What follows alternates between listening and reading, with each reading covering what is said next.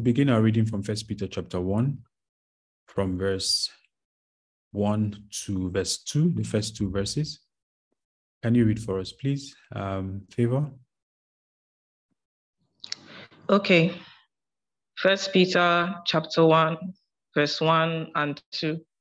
And it says, Peter, an apostle of Jesus Christ, to the pilgrims of the dispersion in Pontus, Galatia, Cappadocia, Asia, and Bithynia, elect according to the foreknowledge of God the Father in the sanctification of the Spirit, for obedience and sprinkling of the blood of Jesus Christ. Grace to you and peace be multiplied. Thank you. Grace to you and peace be multiplied. So the reason I wanted us to read just two verses is that there's a word that has been burning in my heart, and that's the word, the dispersion. We looked at it last week when we said that Peter is writing to intensely persecuted Christians, intensely persecuted churches. And we said that based on the timing of when this letter was written, that this dispersion was most likely from Rome. Rome was the capital of the ancient Roman Empire. And at that time, around 64 AD, Nero was the emperor. And we saw that Nero blamed the Christians for the fire, for the great fire of Rome that ravaged a good part of that ancient city and destroyed some of the religious temples. And because he blamed the Christians, he was able to get the citizens of Rome to turn on the Christians in response. And so we said there was persecution everywhere you turned. Suddenly, everything that you had labored for, that you had fought for, was under attack. And the only option was to disperse. But you see, the idea of a dispersion in Christ, I don't know about you, but in my head, it raises some questions. I don't know if it raises the same questions in your heart. One of the pertinent questions it raises for me is, why is there a dispersion in Christ, right? In view of the finality, right, of the victory of Jesus over the power of the enemy in his resurrection, right?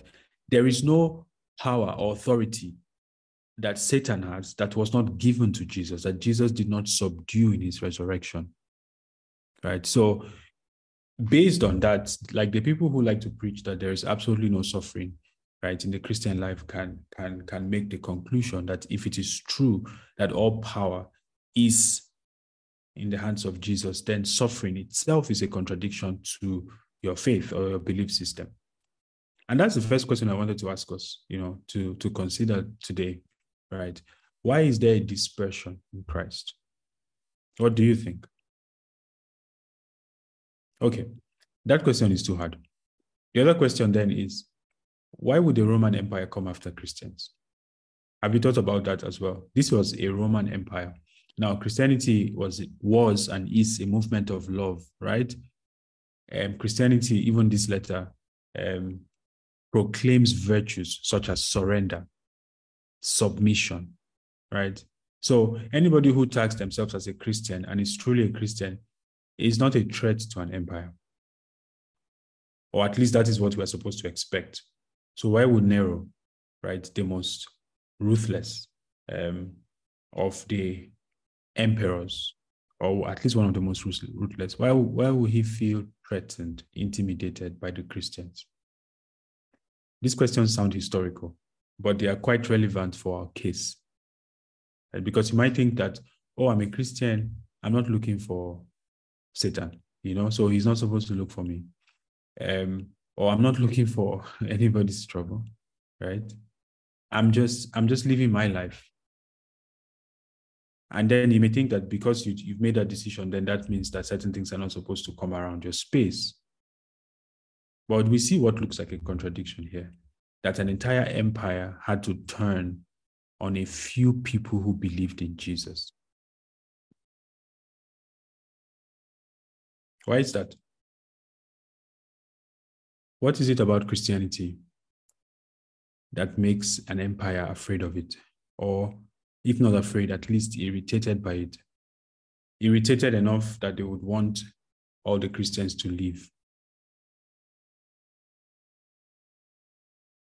Well, just to give us some historical background, right? The Roman Empire was originally a polytheistic empire. And by polytheistic, we mean that there was the worship of several gods, right? And some of them were from the Roman traditions, others were from the Greek Hellenistic traditions. What that means is that people worshipped the god of this or the god of that. They worshipped Venus and named Venus the god of something, right? And what that means is that there was a certain falsehood to the religious system, right? There was a certain falsehood to the system of worship that was in place because these were gods that were not gods indeed, right? And so this is the kind of religious exercise, this is the kind of religious being that the political class are comfortable with. Because like a philosopher in the 19th century said that religion is the opium of the masses, right? So as long as the masses have something that gives them a false kind of hope, a false kind of identity, a false kind of basis for life, then the political class is actually happy with that. And in the Roman traditions, these systems of false belief were so established that you could say that it was easy and it was possible for the political class, or at least the political class knew where to go, right, to influence society. But that was the case until Christians came. And they came with a different message, with the message of the gospel. And this message turns everything on its head. This message insists that there is something called the truth, and that anyone who is not for the truth is eventually against the truth, right? This message insists that I am not the God of my life, that any kind of worth or security that I find in anything that is earthly, anything that is material, that any kind of worth or security I find in such things is temporal at best, right? And at worst is going to lead to eternal damnation. It's going to lead to an eternity of separation from God. Christianity arrived with a radical message, right? That we are not kings of our own little kingdoms, if you like. That there is a king who rules above the affairs of men. That we are morally accountable to that king. We are morally accountable to another. Christianity elevates the person of Christ and God above every human structure. I'm saying this to say that Christianity, by its very nature, is offensive. It's offensive to the mind that is not redeemed. It's offensive to the mind that is not renewed. Because you're saying to me that I need to lay down my right to myself. I need to lay down the autonomy that I have to do what I want to do, right? To take my own path, right? And I need to lay it down for another. I need to submit. I need to surrender. I need to give up. It was a radical message. Now, it wouldn't have been a problem if this message was not so compelling in this polytheistic society. But it was a problem because it was compelling. It was directly challenging the religious structures of that day. It was directly challenging without intending to, right? It was directly challenging the political setup of that day. And that is what the truth does. The truth takes away all the facades. It takes away everything that is a smokescreen, and it points straight to the reality of God. And the truth, if you know anything about the truth is always offensive. That's what Jesus said to Pilate in John chapter 18, verse 37 at his trial. He said, for this reason I came, right, to bear witness to the truth. And anyone who is of the truth hears me. That was enough to tick Pilate off completely in that trial. Because every time it is about the truth, it's not about my relative opinion. It's not about the little God that I make in my heart, you know, and that little God in my heart has certain things that I like that the God also likes. And anything I dislike, I make sure that God does not dislike those things. No, it's about the truth. So I'm saying all of this to say that Christianity, there's an offensive part of Christianity. It's not that we go around looking for trouble, or it's not that we go around talking our way into trouble. It's just that the very nature of the gospel that saves us is exclusive. It reveals a holy God whose holiness cannot tolerate sin, cannot tolerate compromise, cannot tolerate mixture to anything else. And not only does the gospel reveal a holy God, it reveals that each person, including Nero, the emperor, is accountable to that God. And if not in this life, in the life to come, we will answer eventually to that God. So you see that it was inevitable that these Christians were going to be persecuted, because this was the foundation of Christianity. It's not today where in our Western societies or even in our African societies where Christianity has taken a foothold and the Christian way of thinking about life has become accepted, has become almost like a norm. This was the beginnings of this radical way of being. So it was inevitable that there will be persecution that will accompany anyone who believes, right? And that's why Peter felt the burden to write to the dispersion. All of this thought about the dispersion is to say that you and I are faced with the same thing in our culture today, right? As much as our culture has been Christianized, even though majority in the culture may not necessarily identify or be Christians, but we still face areas of our culture where if our Christianity is to stand up and be what God made it to be, then there's going to be offense. And you see, it is the suffering that is triggered, right, by that arrangement that Peter is addressing in this letter. It's not all kinds of suffering. Okay? Does that make sense to us, what I explained? Any thoughts?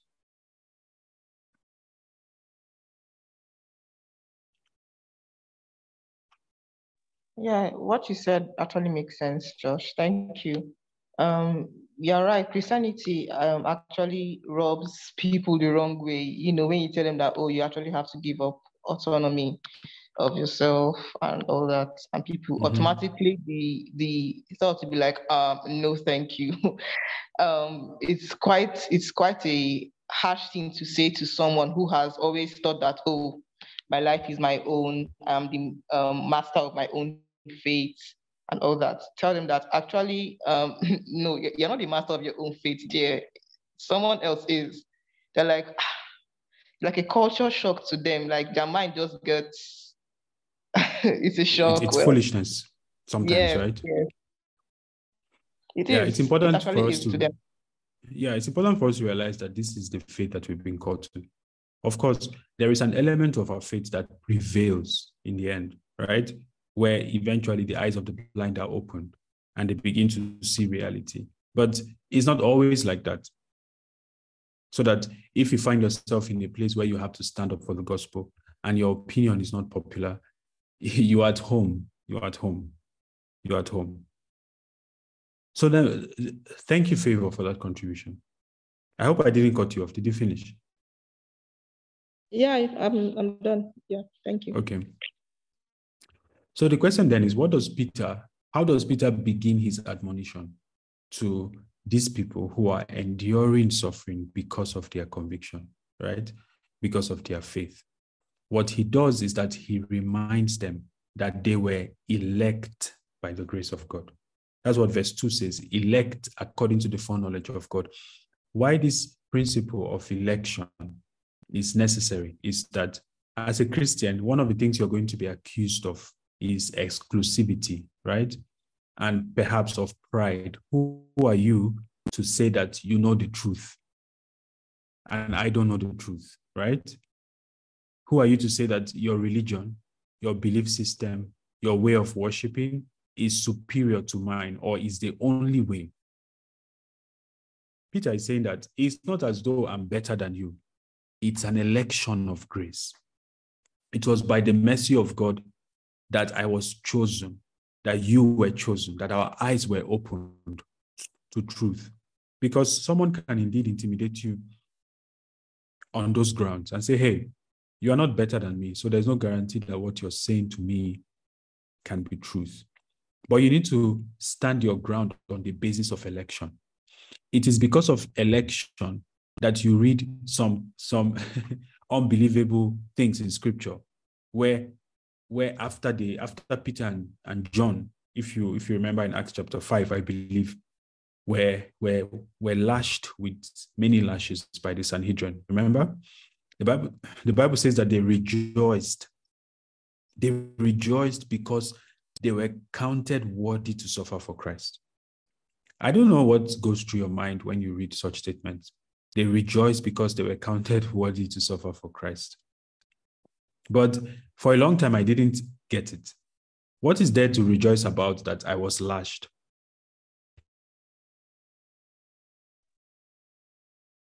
But you see, all of it makes sense in the context of truth. That it was by divine election that God opened my eyes to the truth. And so it is a privilege for me to stand with God in the truth. And even if that means enduring suffering, to God be the glory. Right? You know, in our contemporary times, and even in the time of the apostles, the election of the believer is used as grounds for lasciviousness, right? Is used as grounds for abusing the grace that saves us. You know, what we often hear is that, you know, you were elected, God foreknew you, so what is it that you can do that can make you lose your salvation? That's an indication of how far away we've disconnected from the original burden of the gospel. Because in the writings of the apostles, the election of the believer was used to stir up the believer to faithfulness. That in the midst of intense persecution, opposition, and contradiction against your faith, the election, the foreknowledge of God in choosing you, the graciousness of God in choosing you, is something that you hold on to. That I don't know why things went the way they are, but I know that if I'm in faith today, it's because he elected me, and it is a privilege to be numbered among those who were elected. So in a world that is blinded to the truth, it's a privilege, friends, to have our eyes open to it. So there is no circumstance that you should go through that will convince you that your lot is worse than that of someone whose eyes have not been opened to the truth. It doesn't matter what riches the person has on earth. And Peter goes on to give us the two great resources of election, grace and peace. You see, on the basis of your election, there are two great resources that you're going to read over and over again that God makes available because of election. He says, grace to you and peace be multiplied. You see, the grace of God is God going with you, is the presence of God with you, is the power of God accompanying you. But the peace of God is that which stabilizes your heart. It has a stabilizing effect upon your heart, so that the more of the grace of God is in your life, the more God can do through you, the more God does in you, right? That you begin to produce supernatural results because of grace. It's the empowerment of God. It's God working alongside you, multiplying your little effort.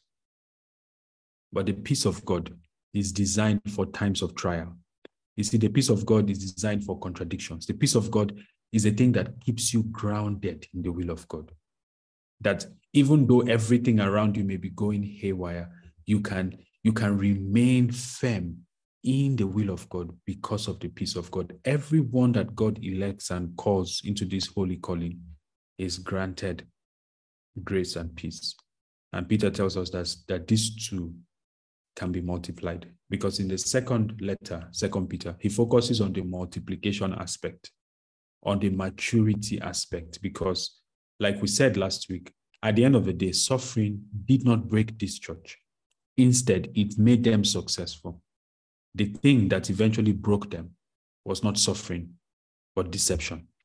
And his antidote in the second letter was to grow up into maturity as a defense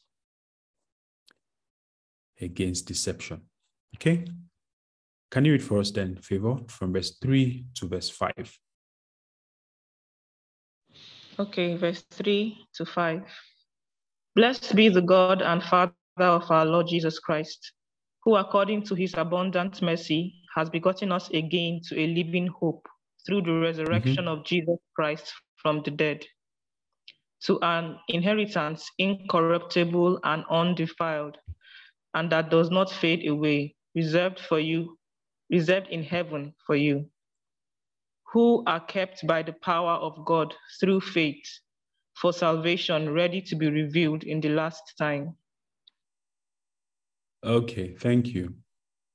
So now he begins to talk about the preciousness of our salvation. Now that he has greeted them, he has reminded them of their election. Right? He begins to talk about the preciousness of their salvation.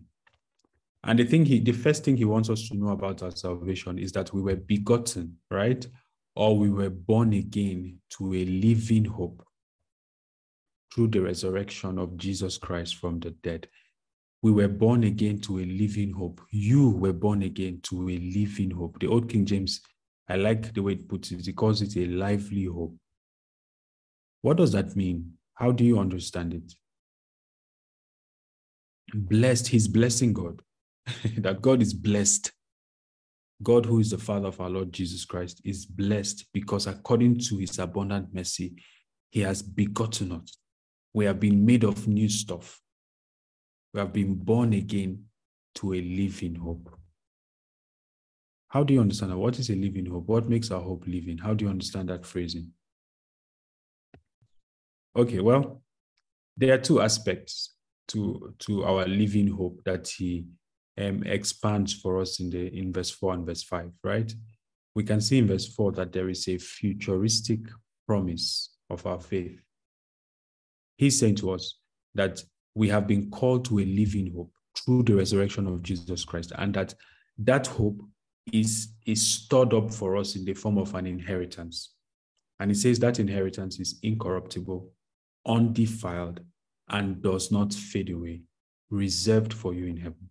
So through the resurrection of Jesus, we see an example of what God has destined us to become. And of course, when he's referring to an inheritance, he's speaking here specifically about the kind of body that Jesus put on when he rose from the dead. And he said there were three qualities of that body that at least he highlights here. It was incorruptible, was undefiled, and it does not fade away. So it means that there's an aspect of your salvation, and this is one of the scriptures that make it very clear. There's an aspect of your salvation that has to do with the salvation of your body. That this body, as it is, cannot step into the fullness of all that God has for you. And so there's that futuristic aspect to your salvation, which is the salvation of your body. That your body would have to take on a form that is incorruptible, that is undefiled, and that does not fade away. You know, coming back to this topic of suffering, one thought I want us to consider is that, you see, the frailty of our bodies, or the corruption of our bodies, if you like, which is that natural process by which the body decays, right? Or by which the body is injured, or by which the body can be harmed. That vulnerability that's in our bodies is what makes suffering possible. Because imagine even if there was an earthquake, but the earthquake didn't have the power to injure anyone or to kill anyone, for example, then you have to interpret the earthquake differently, no? But you see, there's a vulnerability in our physical bodies. It is prone to death. Yes, in the case of the early Christians, they can be lashed, and the lashings would cause health conditions, will cause severe injuries, will make them weak just because of their faith in Jesus. And Peter is saying to them that it actually makes very little difference because this body is not the final hope. That if you're saved into Christ, you must hold steadfastly to the reality of who Christ is in the heavens, the kind of body that he has put on in the heavens. And that futuristic element is part of the hope that you are to hold on to. So there is a body for you that does not grow old. There is a body for you that cannot be hurt by sickness or by injury. There is a body for you that is resistant to decay. And you see, it is your receiving that body that will eliminate the question of suffering. You see, another stream of suffering that we can come into, right, is suffering that is a result of the defilement of the body. The Bible says, do you not know that your temple is that your body is the temple of the Holy Spirit? So there are certain engagements that you can do with your body that will expose you to certain kinds of suffering. But the promise of the gospel is that all of those tendencies and possibilities will be deleted in the hope of the gospel. And Jesus in his resurrection is our example that is possible. Okay. Now, this is the futuristic aspect, and it covers half of what it means that we have a living hope. Well, you see, Christianity is not just an opium that douses the hurt and the sickness and the pain of today and offers nothing for tomorrow. There is a present tense aspect of our hope and our faith. Well, you have some comments here, Favor. Do you want to share them? Okay, yes, I already typed it, like in the chat, but I'll just say it here. Like I said, I think my living hope is Jesus. I think of the scripture that says, looking up to Jesus, the author and finisher of our faith. And another verse in Hebrews that says, I think it's in Hebrews that says, but you see Jesus. Basically, when he said that the earth is yet to be subdued, then he goes on to say again, but you see Jesus. So when I see living hope, I think of Jesus Christ, actually. He is the one I look onto to, be assured of my glorification and my perfection. Yes, I have been saved in my spirit. My spirit has been regenerated, but my soul and my body, I believe, are still on the journey unto perfection and glorification. But in this journey, I still have to be looking up to Jesus, who is the living hope, because he is the perfect example, as scripture has said. He's the perfect model. And it says in several scriptures, looking unto Jesus, but to see Jesus. So I think Jesus is the living hope for me. Yeah. I don't.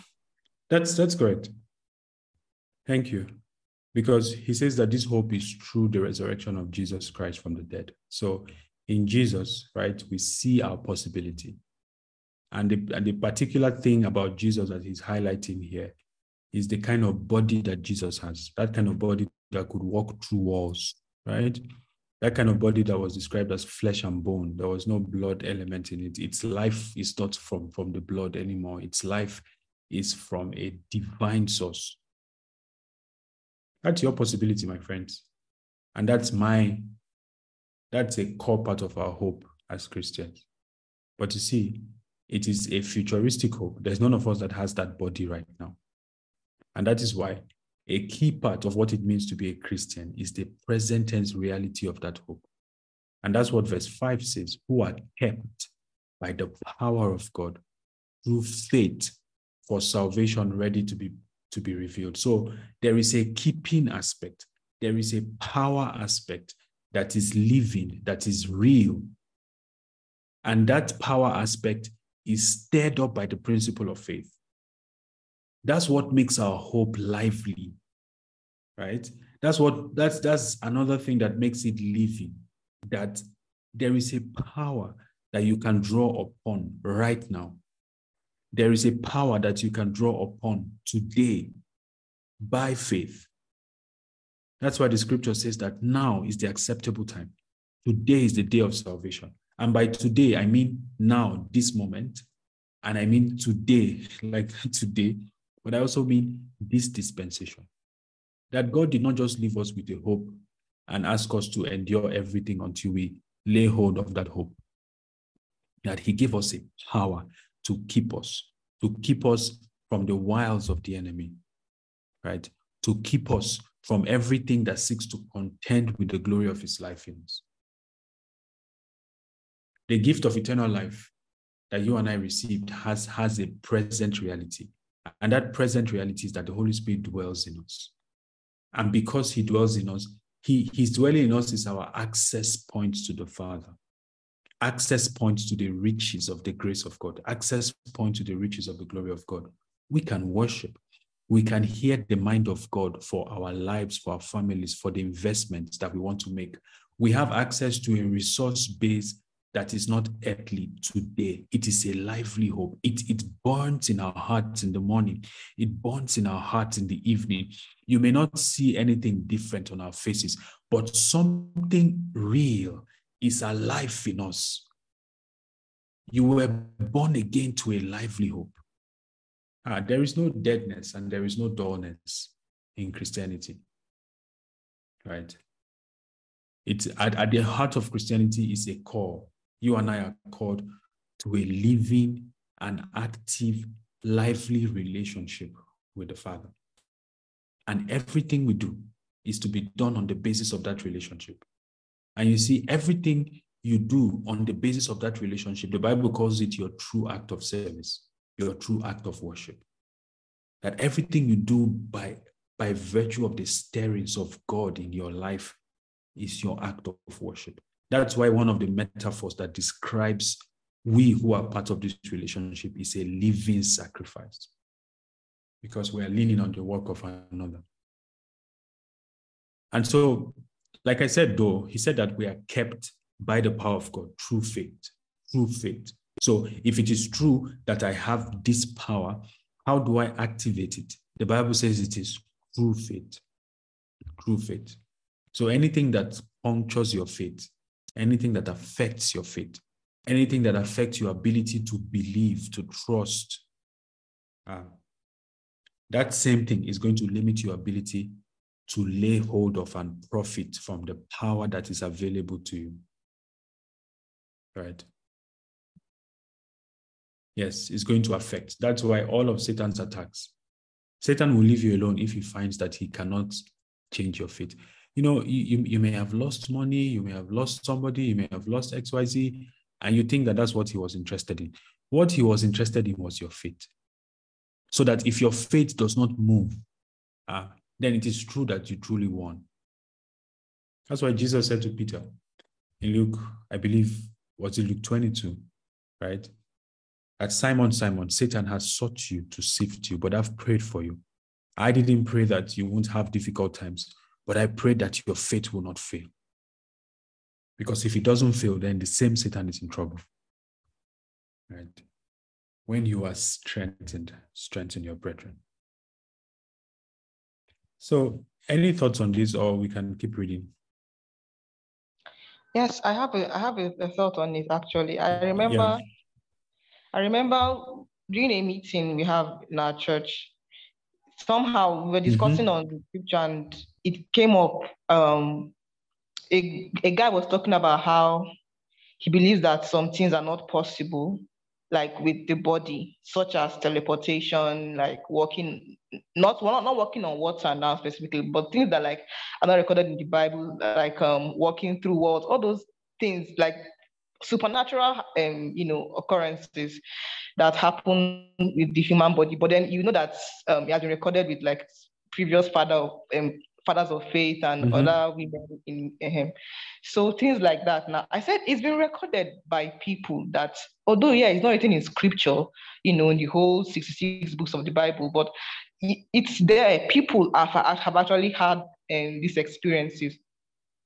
But he was so adamant on it's not possible, that there are things that are not possible for the human body, that so far as we have this human body, in his words, that it's definitely not possible. And I wish I had this scripture in mind that time, but what I came up with was Romans 8:11, talking about if the spirit which raised Jesus Christ from the dead lives in you, that same spirit will cooking your mortal bodies.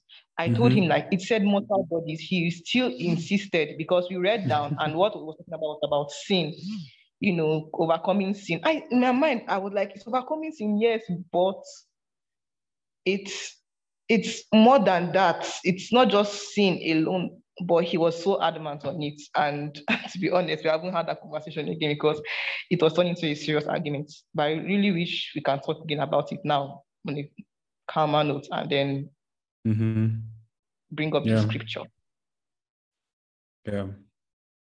I make it a point of duty not to argue with people who claim to know the Bible, because I'm not sent to those kind of people, right? Like if you already know enough and you're saved, then that's fine. God is after those who are hungry and who believe that they don't know enough. But thank you for that contribution. There's an overlap between the body that we have now, right, and the one that we will have. There are some possibilities that overlap. For example, when Jesus resurrected in that glorious body, he ate fish. So even though that body is supernatural, even though it's not made of clay and dust, like this one is, it still maintains the ability to eat, and dare I say, to be refreshed by eating food, right? And so that's the same way that this body can taste. That's the word, can taste of the power of the age to come, like the writer of Hebrews puts it. So it's a tasting. It's just that this body cannot sustain the intensity of those moments. If not, the story will end like Enoch's story. But it can definitely taste of them, right? Mortality can put on immortality for a brief moment so that the work of God can be advanced. So if God needs to make you teleport to deliver you from darkness, he will do it. Of course, perhaps what may have been worrying your friend is our unfortunate tendency in Nigeria, especially amongst very young people, to try to make doctrines and teachings and prophecies and patterns out of those things, which of course there's no precedent for in scripture. But there's overlap, and there is a power. The word power here is dunamis, and dunamis means potential power, meaning that whatever amount of this power you've seen is not all that there is to that power. That all of the potential of what God can do is resident in the believer, right? And the Holy Spirit dispenses that power appropriately. Okay, thank you for the comment again. Can you read for us then from verse 6 to verse 9? Okay, verse 6 to 9 says, "In this you greatly rejoice, though now for a little while, if need be, you have been grieved by various trials, that the genuineness of your faith, being much more precious than gold that perishes, though it is tested by fire, may be found to praise, honor, and glory at the revelation of Jesus Christ, whom having not seen you love, though now you do not see him, yet believing, you rejoice with joy inexpressible and full of glory, receiving the end of your faith, the salvation of your souls." Okay, thank you. So do you see what's going on here? He said to them that there is a future hope, right? And that hope is living because we've seen Christ, the living example of that hope, right? And he said, but there is a present power, a present resident anointing that is in you that keeps you. And it is this power that you can stir up to push back against the enemy. So if it is true that the power of the highest is domiciled in you as a believer, where does suffering come from? Why are you still called to endure suffering? This is what we're trying to touch on, right, at the same time. So he's getting to the meat or to the question on the heart of his readers that, hey, we are the dispersion, right? The reason you are writing to us in the first place is that we have faced something that appeared to have defeated the power that we have in our Lord. And so that's what makes him write to them in verse 6. He says, "In this you greatly rejoice." What is this? In this you greatly rejoice. What is this? This here is the hope of the gospel, right? He says, you rejoice in the hope of the gospel. And you see, that's the first question, or like the first rhetoric question I want to leave us in our hearts from this study, right? Which is, what is the source of your joy, right? Where are you finding your joy? Is it on earthly things? Is it on circumstances? Is it on current affairs? Because if it is, I don't need to expand to you how unstable such a foundation is. The writer says that in this you greatly rejoice. This is an echo of what Paul said in Romans chapter 5, right? that the source of your rejoicing, the thing that makes you joyful, it's not the size of your bank account. It's not the city that you live in. It's not the texture of your current circumstances, but it is the hope, that living hope. Of course, there is the futuristic aspect of it, but there is the present tense aspect of it. That beyond material benefits and material comforts, the living presence of the Holy Spirit that is meant to be enjoyed every day. It's meant to be a spring of life. You see, like the reason some of us repent so vigorously, even though some people don't like it, is that there is a joy that we don't want to trade anything for. There's a joy that outlasts circumstances, that survives and overcomes dryness in the environment. There is a joy that is worth more than anything that you can buy with money. And anything that will cost me that joy, I don't want it. I don't want it. He says, in this you greatly rejoice. So that's the first thing he raises here. The second thing he raises here, which I want us to see, because we're now slowly going to address the issue of suffering, although in bits in different chapters. But as we do that, it's necessary to see what he says here, that though now for a little while, if need be. So before talking about the need to endure suffering, Peter is making it clear that we don't look for suffering, right? We don't have a martyr complex. We are not intentionally provocative. When I say I'm going out to preach the gospel, I'm not going to poke my nose in people's business and provoke them enough and then claim that I'm suffering for the gospel. No, we are not intentionally provocative. We're not busybodies involving ourselves in people's business. We are not going where we are not sent. Because it's possible that you can wake up and decide to go to the Middle East and proclaim Jesus in forbidden places. The question is, were you sent? So Peter is saying, if need be, right? And that's the first thing about Christian suffering. Like we said last week, make sure you don't deserve it, right? Make sure that you're not being ridiculously punished for your lack of tact or your lack of discipline.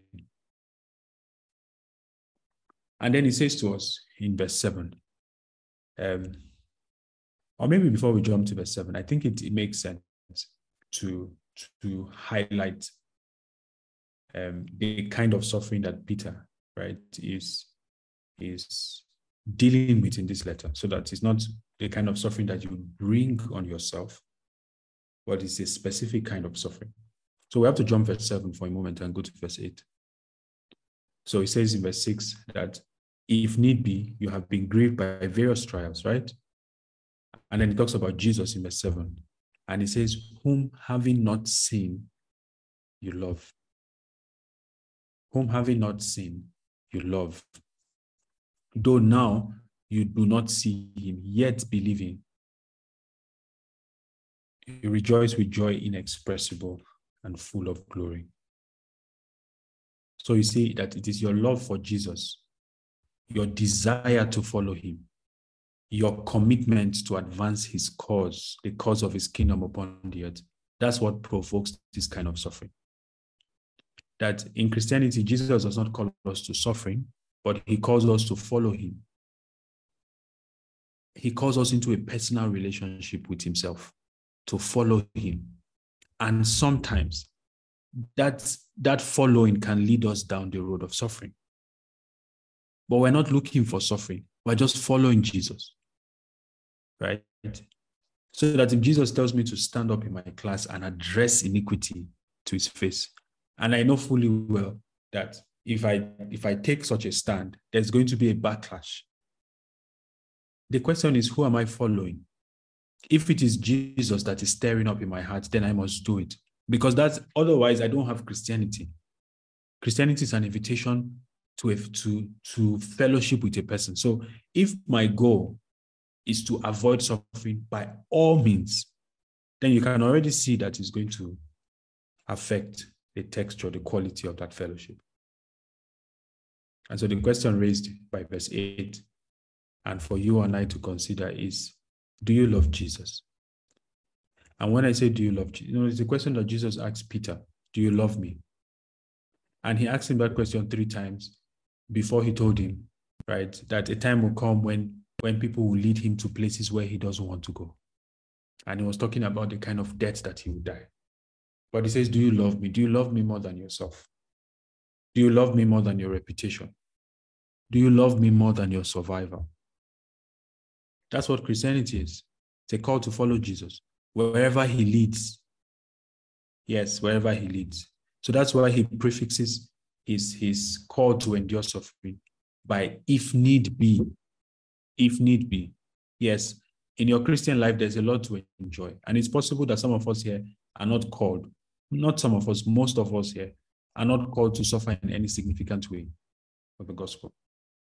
Part of how you know that is that at least you were not born in the time of these believers, because if you were born, then by default, you are born into suffering, right?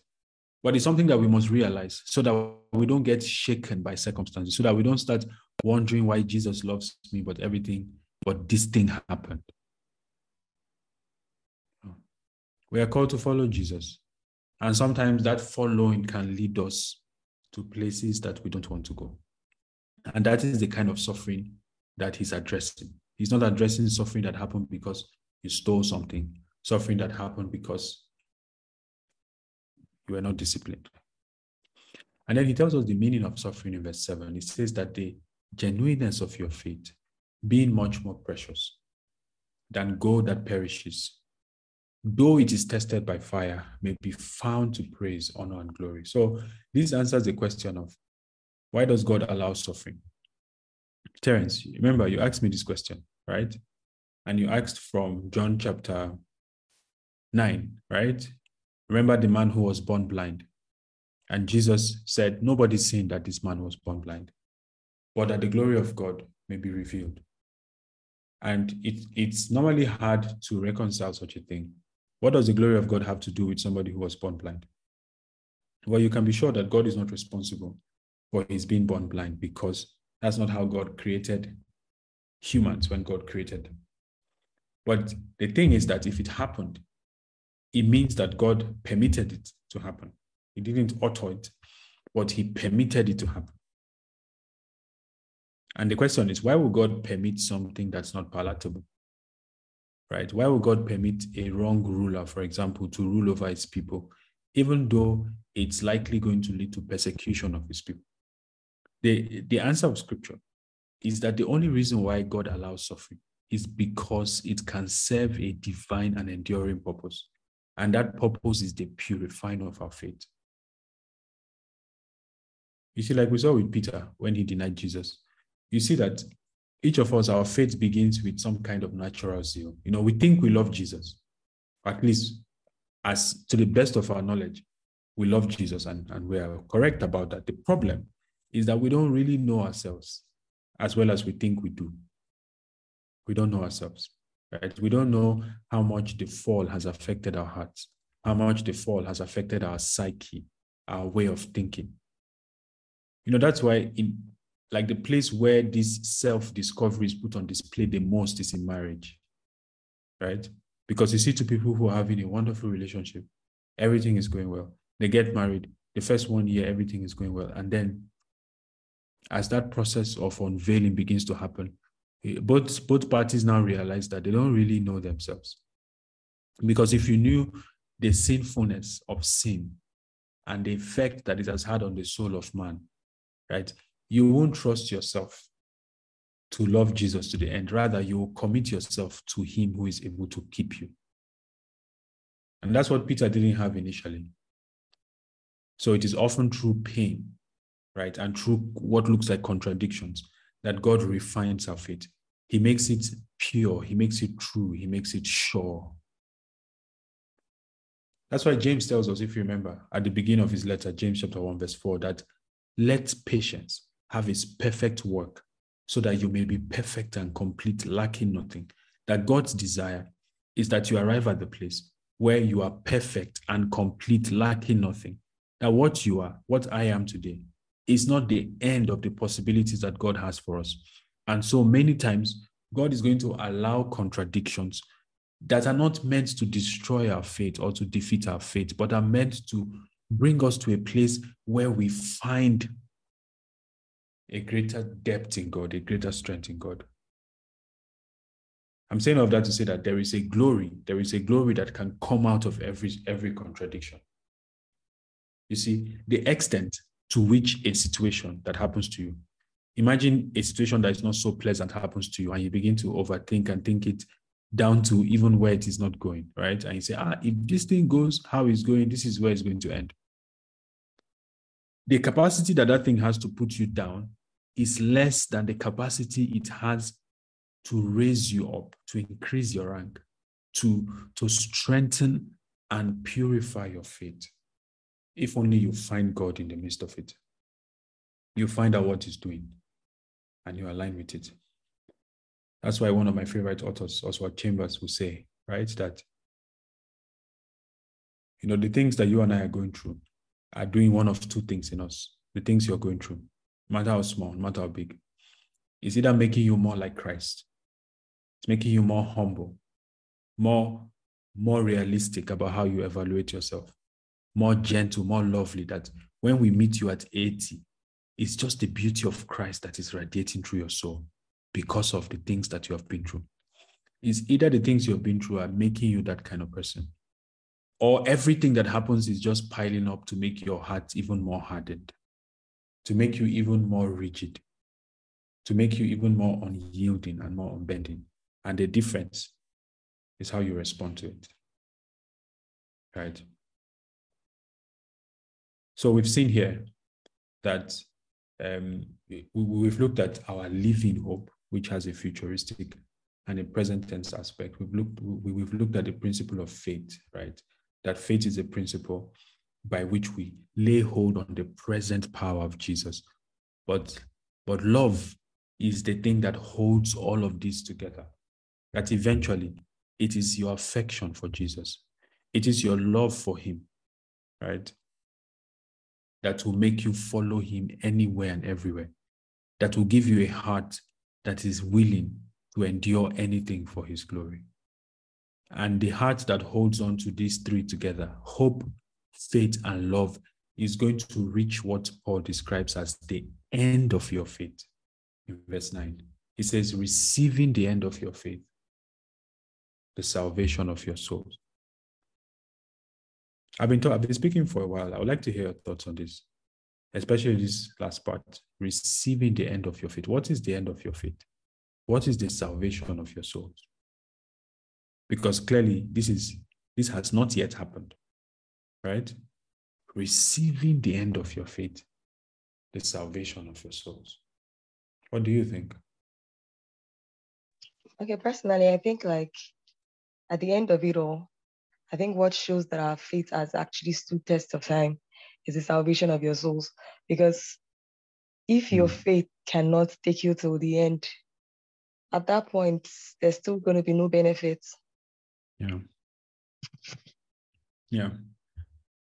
Thank you, Gola. Right. Part of what it means is that your faith can redeem your soul. And this is not just a futuristic experience, which it is, and that's the highest expression of that a time will come when the shame, when the pain, when the loss, when everything that was of the fall, right, will be withdrawn from your soul. In this First Peter chapter 4, right? He says, let's read verse 1 and 2. He says, therefore, since Christ suffered for us in the flesh, arm yourselves also with the same mind, for he who has suffered in the flesh has ceased from sin. Yes, that your faith can lead you to a place where certain things cease from your life. Yes, your faith can take you there. And eventually, your faith is going to produce the salvation of your souls. The Greek word souls here is the Hebrew word nephesh, right? It's the word that is often translated into Hebrew as nephesh. And nephesh doesn't necessarily refer to the second part of your being. It refers to the totality of your life. It refers to the thing that animates you, that holy breath of God right? That he breathed in the book of Genesis, that made man a living soul. You see, when you ask yourself, what is precious about man? What is precious about you and I? Is it our intelligence? If it is our intelligence, then what happens when we have chatbots that can answer all the questions that humans can answer? What still makes you precious? The Bible calls it your soul. There is a breath that God breathed in you. That is what makes your life precious, regardless of the suffering in your body, regardless of the shape of your body, even if that living breath is in you, is precious. And that's why Jesus asked, what can a man give in exchange for his soul? It is so costly. The soul of a man is so costly that it cost God to die to redeem the soul of a man. It is so expensive that nothing but the death of God could redeem our souls. That's why if you see somebody going astray, it's not a cheap thing to turn that soul around, because the soul has a will. And God will not bend the will against the will, right? It takes an activity of redemption, an activity of sacrifice. It takes holding on to the sacrifice of God himself on behalf of that soul, for that soul to be saved. It's an expensive, the soul is a priceless thing. There is something about life that is worth living, so much worth living, that if you ask anybody, if only you can take the suffering out of the picture, there is nobody that wouldn't want to be alive. If only you can take the suffering out of the picture, there is nobody that wouldn't be alive. So what is it about life that is so precious? It is the soul. The soul carries the breath of God. That same breath that God did it once. He breathed it once into Adam. And to this day, that same breath is producing life. That's how eternal it is. That's how precious it is. And it says that your faith that the outcome, the end of your faith is that your soul will be redeemed from all the traces of the fall. And that you can experience this in a measure today, and that you can hope for it tomorrow. Okay. Can you read the final 3 verses for us then for our study tonight? Favor, verse 10 to verse 12.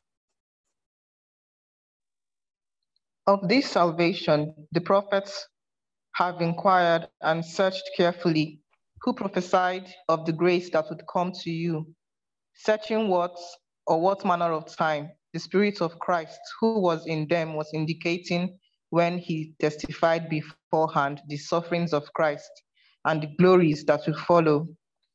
To them it was revealed that not to themselves, but to us they were ministering the things which now have been reported to you through those who have preached the gospel to you by the Holy Spirit sent from heaven, things which angels desire to look into. Thank you. So let me ask us, what do you take away from these final 3 verses? What stands out to you?